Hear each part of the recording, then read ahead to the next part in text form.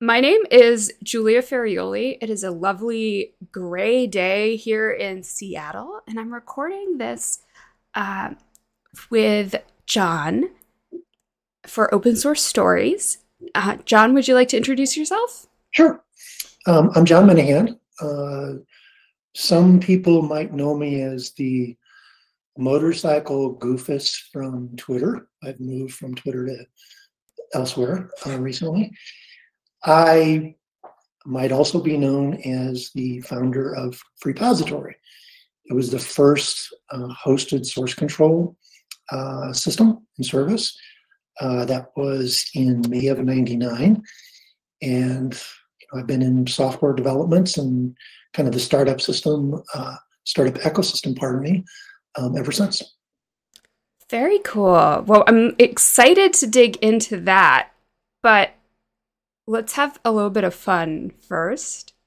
Sure. So I noticed in your short questionnaire that you've had some interesting hobbies in the past. So Sure. I want to see if I can hear a little bit about the maybe the riskiest or most fun thing that you've Sure. done in that world. Yes, the obvious answer there is the motorcycle riding and the jumping. It's been thematic for me for most of my life. Certainly, it was pretty obvious by the time I was a teenager. I built race cars, really low dollar race cars, but race cars. And I had a period where I was just very focused on becoming a motorcycle stuntman. And my thing was jumping motorcycles. I got pretty good at that. I practiced that every day, crashed a lot, ultimately reached a point where I was able to jump my Hodaka Wombat. The nickname was a Combat Wombat. It was a very lightweight motorcycle. I was able to jump that 70 feet and without getting injured, which was, something that had taken me quite a while to practice up to. And I thought, oh, well, this is going to turn into, stuntman career. And of course it didn't. I mean, there's any number of actual reasons why that didn't occur. But the big one was I didn't really have any clue on how to go somewhere, take my motorcycle, which I was convinced I needed with me, and get somewhere and do this thing. So it was kind of an anti-plan. I refer to it as an anti-plan. I did a lot of work to develop this skill, Mm-hmm. which was a good learning experience for me because it taught me how to, keep trying different things until I got the result that I wanted. But ultimately, like the next step, I didn't have a plan for the big thing, so the big thing didn't happen because there was no, I didn't have a map for what to do next. But yeah, that's probably, in toto, maybe that's not the riskiest thing I ever did because I have jumped out of a plane on purpose. I went skydiving once. And I had a broken thumb, by the way, from a motocross accident. There was just during a time period where I was, again, trying to get back into jumping and getting better at it. But you put about 25 years in between the last jump and the next jump, and the skill level's not quite still there. So I crashed a few times and broke my thumb, and the people at the skydiving place almost didn't let me go. It's like you're not going to be able to pull the thingamajigger if the dude that you're jumping with passes out. Like, really? I mean, if the dude passes out, we're both gone. So what's really are you really going to be that picky about this? So.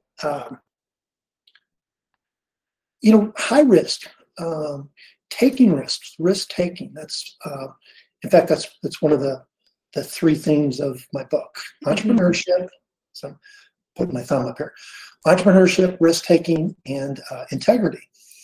And I try to weave a line between those three themes, across some milestones in my life Mm-hmm. where,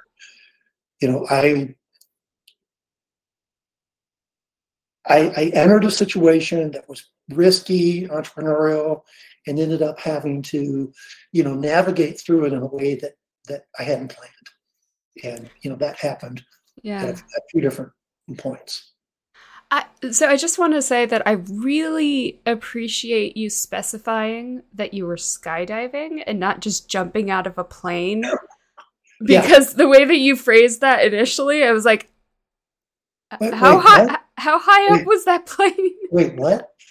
Well, yeah.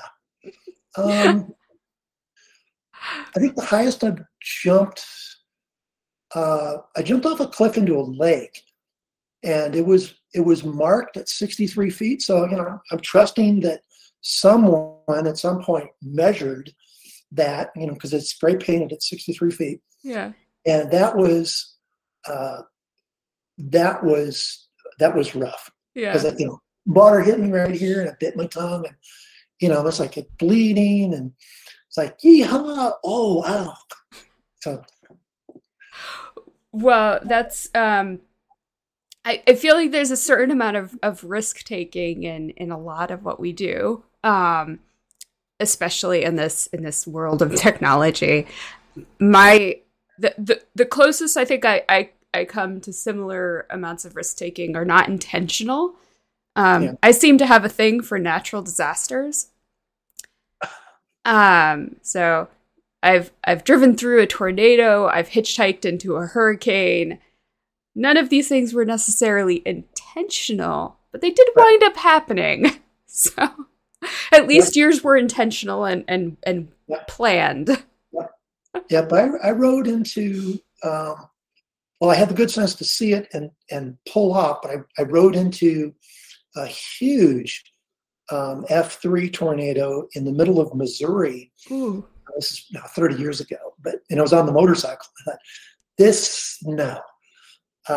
So I pulled off and watched it off, in the distance, kind of meander around and missed where I was at. But yeah, it tracked right on the highway. This was right outside of Columbia, Missouri. So yeah, weather events on the bike can be really sketchy very quickly. I can imagine. I did not feel safe in my little Honda Civic, knowing exactly how light it was. Right. So a motorcycle, yikes. Okay, so that's a fun little intro. So let's transition into into the story behind Freepository. Sure. So let's kind of maybe go back a few years before you started it. Sure. So what kind of trends or what kind of signals were you seeing from the industry? It's one of those, accidental careers almost. I was already in technology. I was working at a pretty big telecom company in Denver, actually in Colorado Springs, in the early 90s. And I had been given a source control project, run, I think it was PVCS for a couple of projects. And it was a clunky tool. I didn't like it. I'd never had any exposure to this, and yuck. And that turned out that was very short-lived, because there was a huge layoff like just a few months later. So what I ended up doing was I decided I didn't really want to go through a layoff again. That'd been my second one in like under 10 years at different companies. And I decided to try consulting for the first time. And I knew or at least I assessed, that not a lot of people knew or understood source control, and there was kind of an ugly but necessary part of software development, and nobody really wanted to do it. So maybe there was an opportunity there, and so I started looking for projects like that. I found a handful, and started doing those. And the source control projects, source control consulting projects, fairly quickly morphed into build and release. And that was clear that this was just incredibly important part of being able to release any piece of software. And so few companies were doing it well, if they were even doing it at all. So that turned into,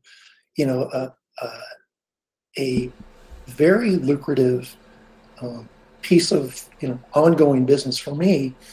But I kept bumping into a fairly singular, just super aggravating problem, and that was being able to access my client's source code. Mm-hmm. It's like, oh, you have to be here on our network. And I don't recall there being, well, I know I never used a VPN with the very early clients. I don't think there was even a commercial solution. I'm not going to pretend to remember this, but I know that I didn't personally use one, so it didn't exist for me or for them. So what I conceived of was, what if I could access these source code repositories across the internet? Mm-hmm. I mean, we're doing banking. We're starting to do banking and other secure things across the internet. So, why not this? So that was literally a middle of the night. Well, it's probably like 11 p.m., but I always say it's the middle of the night. But I sat up in bed. I was in this farmhouse, an 18th century farmhouse, middle of Massachusetts, on another project. Another frustrating day of not being able to do any work except at the client. And there was some weirdness at the client site that day where I could only get in there for 2 hours. So that meant, I'm here for the day, but I only got 2 billable hours. Right. So that was costing me money. So I came up with this idea. So I sat up in bed, I go, what if blah? And I came up with a name at the same time. It's a free repository, Freepository. Mm-hmm. And that's literally the genesis of that. It's the origin story. And I was really excited about it. Had no idea how I was going to do this, but I, immediately put together, kind of a crude MVP, and it worked. And then I started to build a company around it. And in very short order, I had a company with 16 employees. I had raised 700 in seed, 700 friends and family. We didn't call it seed then. Friends and family around 700,000, and had was 8 days from closing the A round, a $4 million A round, when the capital markets collapsed. So that this went, from 0 to 100 very quickly, and then from 100 back down to 0 again, fairly rapidly. It was right. It was a big whiplash moment there. Yeah. But I kept the service running, and it continued to grow. So let's do some context setting here. So this was 99. 99 going into 2000, yes. What was the predominant source control system at the time? Predominant version control for on-premise stuff was, honestly, it was none. To be honest, it was directories full of files that Joe Bob decided were ready, and that was it. I mean, you want to be real, that's real. For those who pretended that there was an actual, I'm being a little facetious here, but for organizations that used source control, mm-hmm. the commercial tools were still the ones that they believed were the ones that were supposed to be there. PVCS still had a pretty big footprint. Mm-hmm. It had a long shelf life because a lot of people were still doing Windows development. Again, this is kind of the beginning of the commercial internet. Yeah. You split hairs. Oh, it goes back to 93. Yes, it does. I know I was there. But in terms of large scale economic commercial footprints for services, 98, 99, it's beginning to emerge. RCS was still pretty common inside large organizations for companies for teams that were doing any sort of command line Unix stuff. Mm-hmm. C programmers were almost universal using RCS. And of course, RCS, somebody at some point, well, I know who it was, Brian Berliner, he decided that, hey, why not just script all this? Because ultimately, nobody wants to type the same command more than 3 times. No. Instead of typing it that 4th time, they're going to automate it, right? So they're going to put a wrapper around it. CVS originated as a wrapper around RCS, nothing more. It was a script. And then somebody else, I might be munching the names here, but it went from a script to its own C compiled binary in pretty short order, under a year for sure.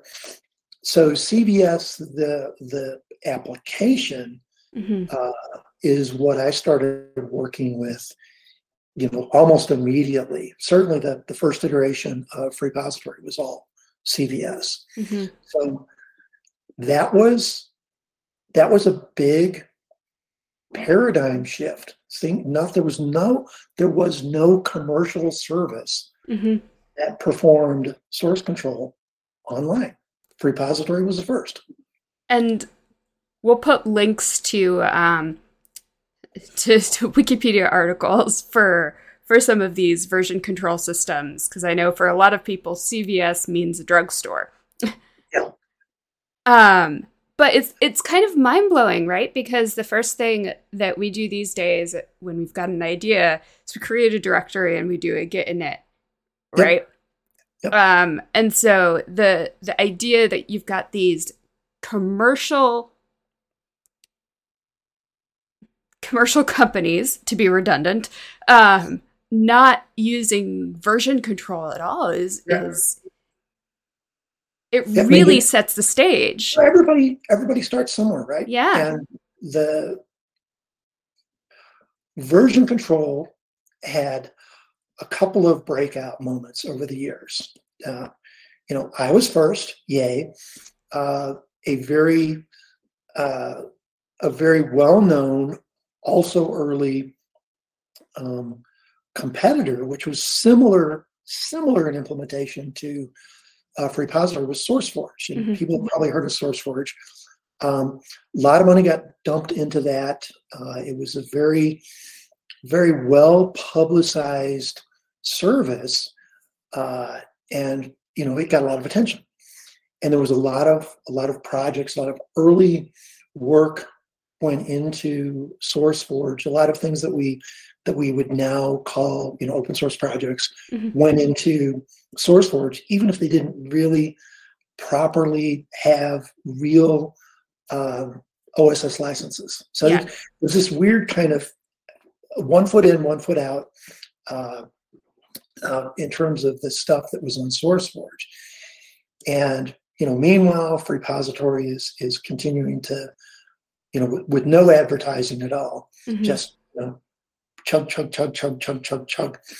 And there were periods where I would have just absolutely nonlinear growth, and then it would be little linear and then nonlinear again. And I always wanted to understand that, but I never really did completely figure out what it was prompting those bursts of growth. But when it was, I said it's at its heyday, its height, in 2009, we had about 400,000 members. Wow. Like a little over 3 billion lines of code under management. And, it's what people were using. SourceForge was becoming, you could kind of already see the on the horizon, SourceForge's ultimate ending. Are they even still around? They are still around, yes. Honestly, I'm unsure. I know that the last time I purposefully looked at SourceForge, they were repackaging downloads with ads or something. It was a very sketchy thing. I don't even remember the details. It was like, oh, this is just very. It was sad and it was gross. It was just a lot of money went into that. I think it ended up in private equity hands, but whatever. CollabNet ended up the same way. Yeah. I remember CollabNet. Yeah, they ended up the same way. So what was like when you first pitched SourceForge, Freepository to potential customers, what was the reaction? Was it this? See, this is funny. I didn't pitch it to customers. Okay.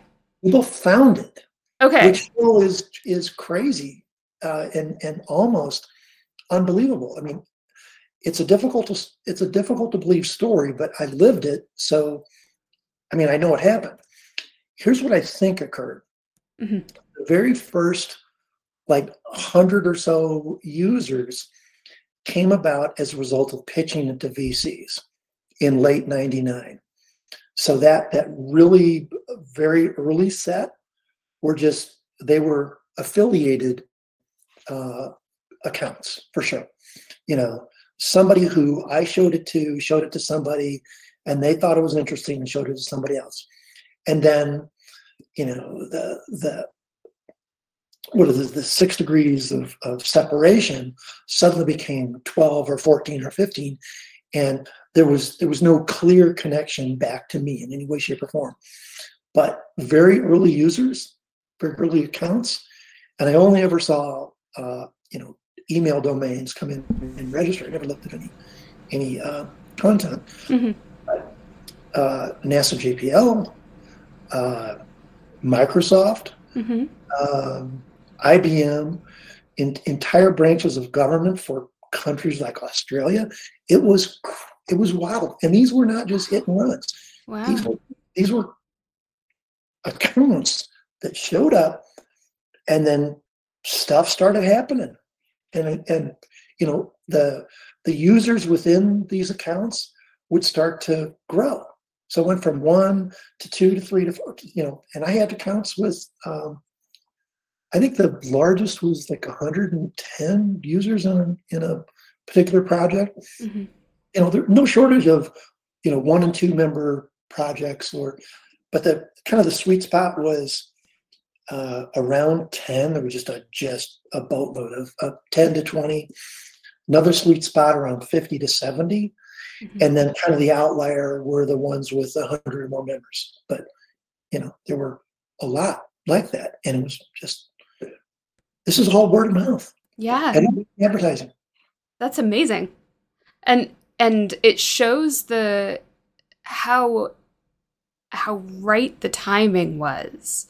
Like if you've got 1 or 2 people collaborating on a project, yep, you can do it without source control. Yeah.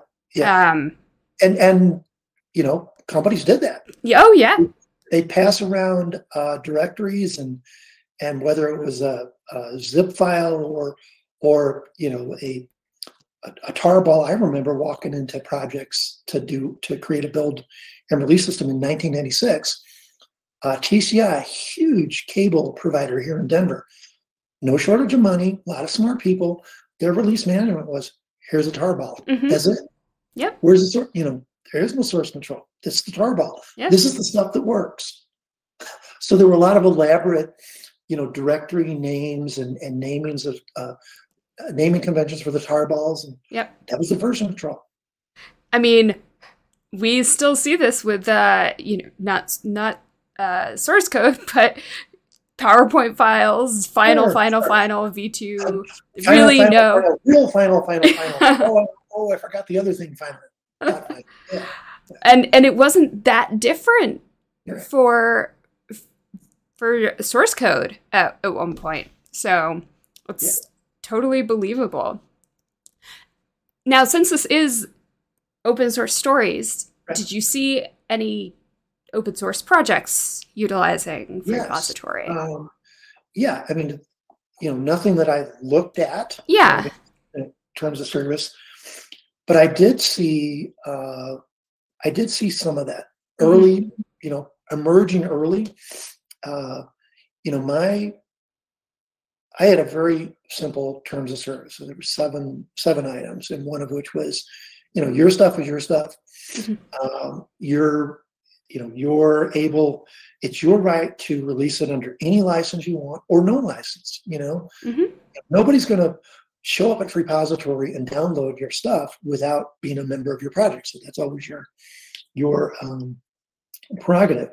But yeah, this was in the days of the GPL was the predominant. Yep. Certainly not the only, but the predominant open source license. I did see the license file, in some activity, so I know it was there. I don't know what it was applied to per se. There was a lot of games development in the early to mid-early 2000s, just a tremendous amount.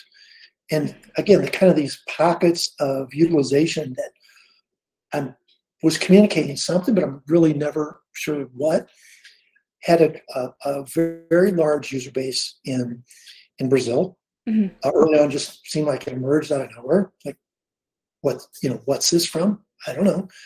And it might have been something as simple as, the service I was using, had very low latency in Brazil. I don't know. I don't know. Yeah. And Australia, there was nothing, or at least, not that I noticed. And then a large pocket of utilization.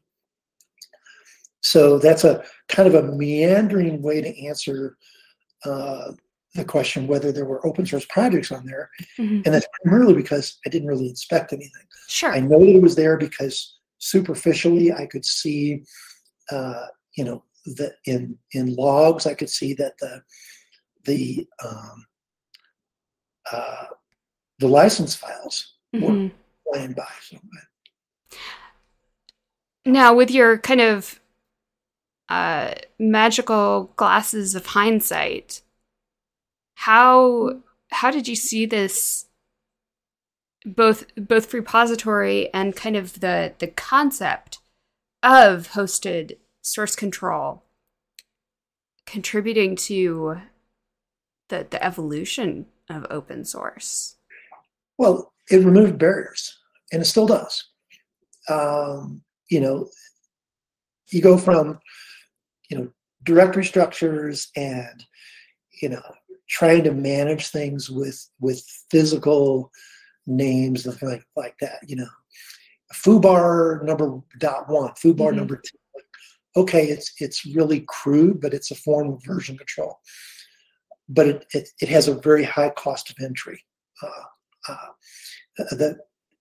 It's very difficult to add a second person into a project like that. Mm-hmm.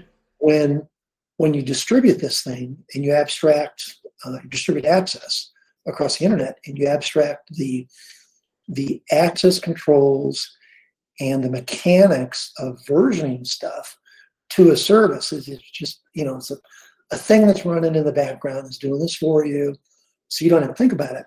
It removes a lot of the barriers of entry for participation. So it makes it a lot easier to add that second and third and fourth and fifth and nth team member.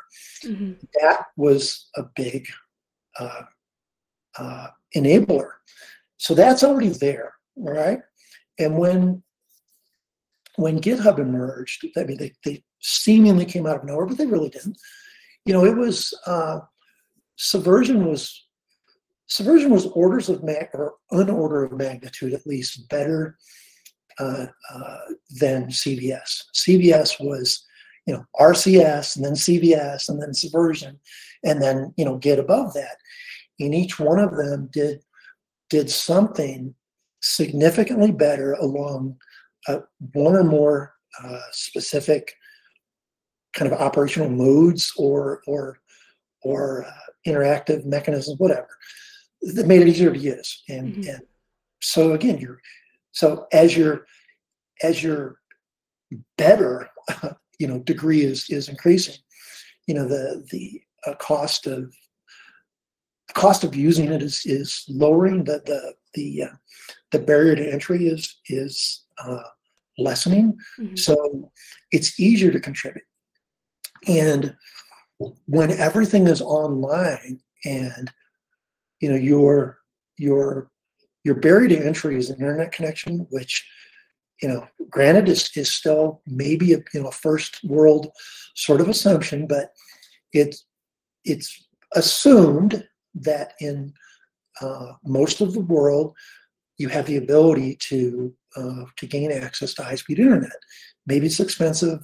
Mm-hmm. I'm not, I don't want to make any social commentaries there, but that's something that's more ubiquitous today than it was, say, 25 years ago. That's table stakes. And being able to look at someone else's work that they've released, for whatever motivation. Hey, here's this thing that does this thing really, really well, and because I'm so swell, I'm going to release it, and boom. Or, sometimes you just don't know any better. A lot of the early stuff was released with no licenses. So because it's online, it's de facto open source. You can view it. So there's real open source licenses, and then there's de facto open source because you can see it. So there's a whole bunch that fits into that realm that is not precisely open source, literally. Pardon me. It is literally open source software, but it's not legally open source. So there's this weird line there. We can dig into that another time. Yes, for sure. Yes. Yeah. So being able to just go to a URL, boom, and be presented a secure project environment where you can, if not directly develop your code, at least be able to securely version control it and be able to go back to previous versions. Oh, this one's broken. I didn't implement this correctly. This has this weird edge case. I want to go back to the last thing I committed. It's really easy to do. And this is stuff we take for granted today. I mean, this is certainly stuff I take for granted. You can't see it, but I've got a development environment open right now. I'm working on an expense manager. Using my phone, take a picture of a receipt, text extraction, does its thing, does the math, and gives me an expense report. Hey, yay, you've reinvented, something that's already out there. Yeah, maybe so, but this is something that I want, and I can focus in on the features that matter to me. And kind of an overarching theme for me over the past few years has been for privacy. I don't like applications that are, to be blunt, they're spying on me. I don't want trackers. I don't want ads. I don't want anything that is going to, be collected later and anonymized. And, I don't want to be a profile. Right. Even if I'm using a free service, I want to have a lot of clarity around what is being collected and how that's being used. And there are a lot of free services I will not use today because of that. And it's privacy policies. And I feel like that's really an ethos that shows up over and over again in open source is control over the experience and control over or insight into the transparency, the pushback against telemetry, etc., that we see open source enabling. So, yeah, I briefly implemented, to tell on myself here, I briefly implemented ads on Freepository on the free accounts, and I think it's 06, maybe 07. It's been a long time ago. Yeah. For 30 days. I wanted the data. It's like, if this is a boatload of money, maybe with the right amount of with the right disclosure, right? Maybe put the ads there. Near zero click. I think it might have even been zero. Come to think of it, there was just there was nothing there, and it was obnoxious. It was gross, and so I yanked it out. So this is disgusting. It's not this is not what I'm going to do.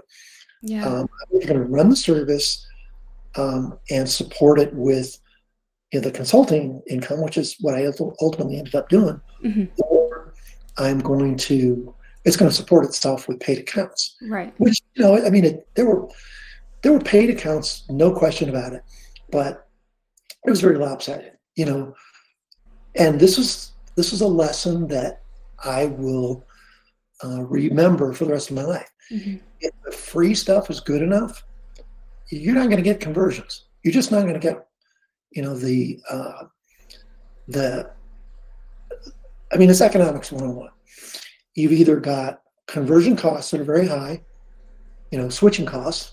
So if I'm using service A, service B comes along and service B is better, but the switching costs are really, really high, like, everything that I've been running over here in service A, even though it would be better over in B, I have to do all these things, and it's a 45-day project, and it's going to cost me $10,000 to move over here. But then the experience is better. It's never going to happen because the switching cost is too high. But if the switching cost is low or zero, that's going to happen really quickly. I mean, like, you're going to hear a whoosh.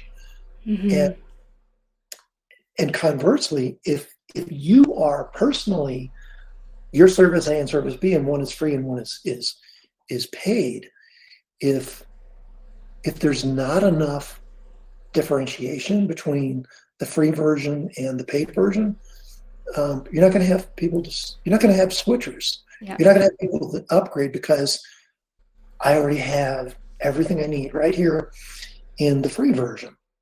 And that is a lesson that is really, it's impossible to respond to after you figure it out. Yes. Because you've already conditioned your customer base for an extremely compelling free service. Yeah. And I think that's a lesson that we see people learning over and over again, especially as they try to commercialize open source. Yeah. You want to really understand what freemium means to your business and what is going to compel a customer to upgrade. And if that's not a slam dunk argument that you can make in 2 sentences, step away, because that's not work. So I know we've run over time a bit, and I want to make sure that we respect your time as well. So when did you decide to kind of sunset Freepository? It became clear in 2010 when, the rate of new users was declining. I still had new users, registering, but the rate at which it had been occurring was significantly off. And there's no question that was the result of GitHub's popularity just, beginning to climb.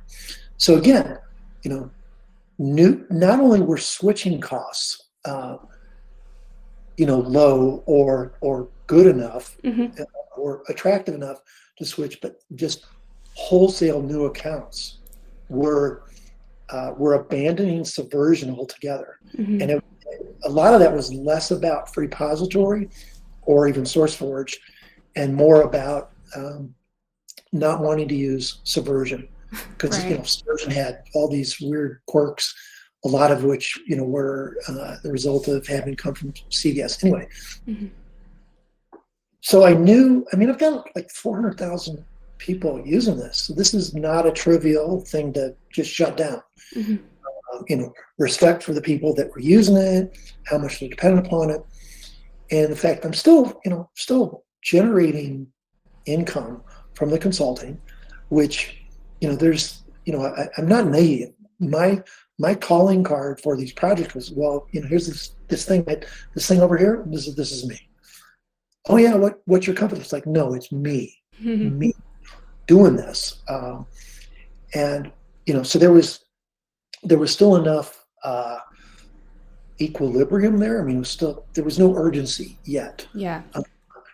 But the longer that utilization curve, was collapsing, it was clear I need to shut this down. There's no longer an economic benefit to me to run this. Hmm. This is a charity. This is, people are not signing up for this.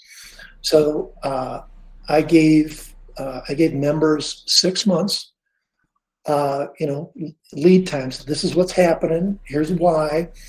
I built additional tools to allow people, and I had this almost from day one. People could download their repositories and go, but I made it even easier to do. Hmm. Download your repository, go, and I kept backups. I still have cold storage backups. So if someone comes to me today and says, "Oh, this thing that's going to solve world hunger, is in this repository that is shut down," I could probably go find it. I mean, I've actually had that happen a couple times over the past 4 years. So that happened in 2016. So it's been offline now for 6 years, almost 6 years. That's an incredible run, though. Yeah, 17 years. It's No security incidents, no data loss, wow. and even even the support issues that were kind of challenging for a specific project or repository, none of them were ever really like nasty. Nobody ever really got like pissed off, like, "You suck." It was just, how do we make this work? This weird thing is happening, and how can we figure it out? So I love it. I feel like we don't get enough of those stories out there in the world. they were pretty common before the really big obnoxious money showed up. Yeah. This I don't think this is an uncommon story. Like LiveJournal. Yeah. With LiveJournal and some of Anil's early stuff with can't think of that he was with the blogging company. I've drawn a blank on who he was with. But you know what I mean? Yes. Yeah. Not uncommon. I think that was almost the norm. Yeah, almost the norm, exactly. So. Okay, so do you have one piece of advice to give? Yeah, make sure you're interested in what you're starting. Okay, number one. Sounds almost flippant, but if you're going for a paycheck or a payoff, mm-hmm. figure out something else maybe, because you're going to lose interest. Mm-hmm. That's a really perverse motivation, in my opinion. It's almost an anti-motivation. Reverse incentives are not good. Inverse incentives, pardon me. Continue learning. And I read a ton every day, and I model stuff all the time. I maintain contact with friends in the industry. I mean, we had lunch not even a month ago, and so surround yourself with smart people who are doing things that interest you, and who are going to help push you to do maybe interesting things. I don't know. Interesting is kind of an overloaded term for me. I use it to signify a lot of things. If you're going to start a company, make sure there is a pretty clear path to a return. Mm-hmm.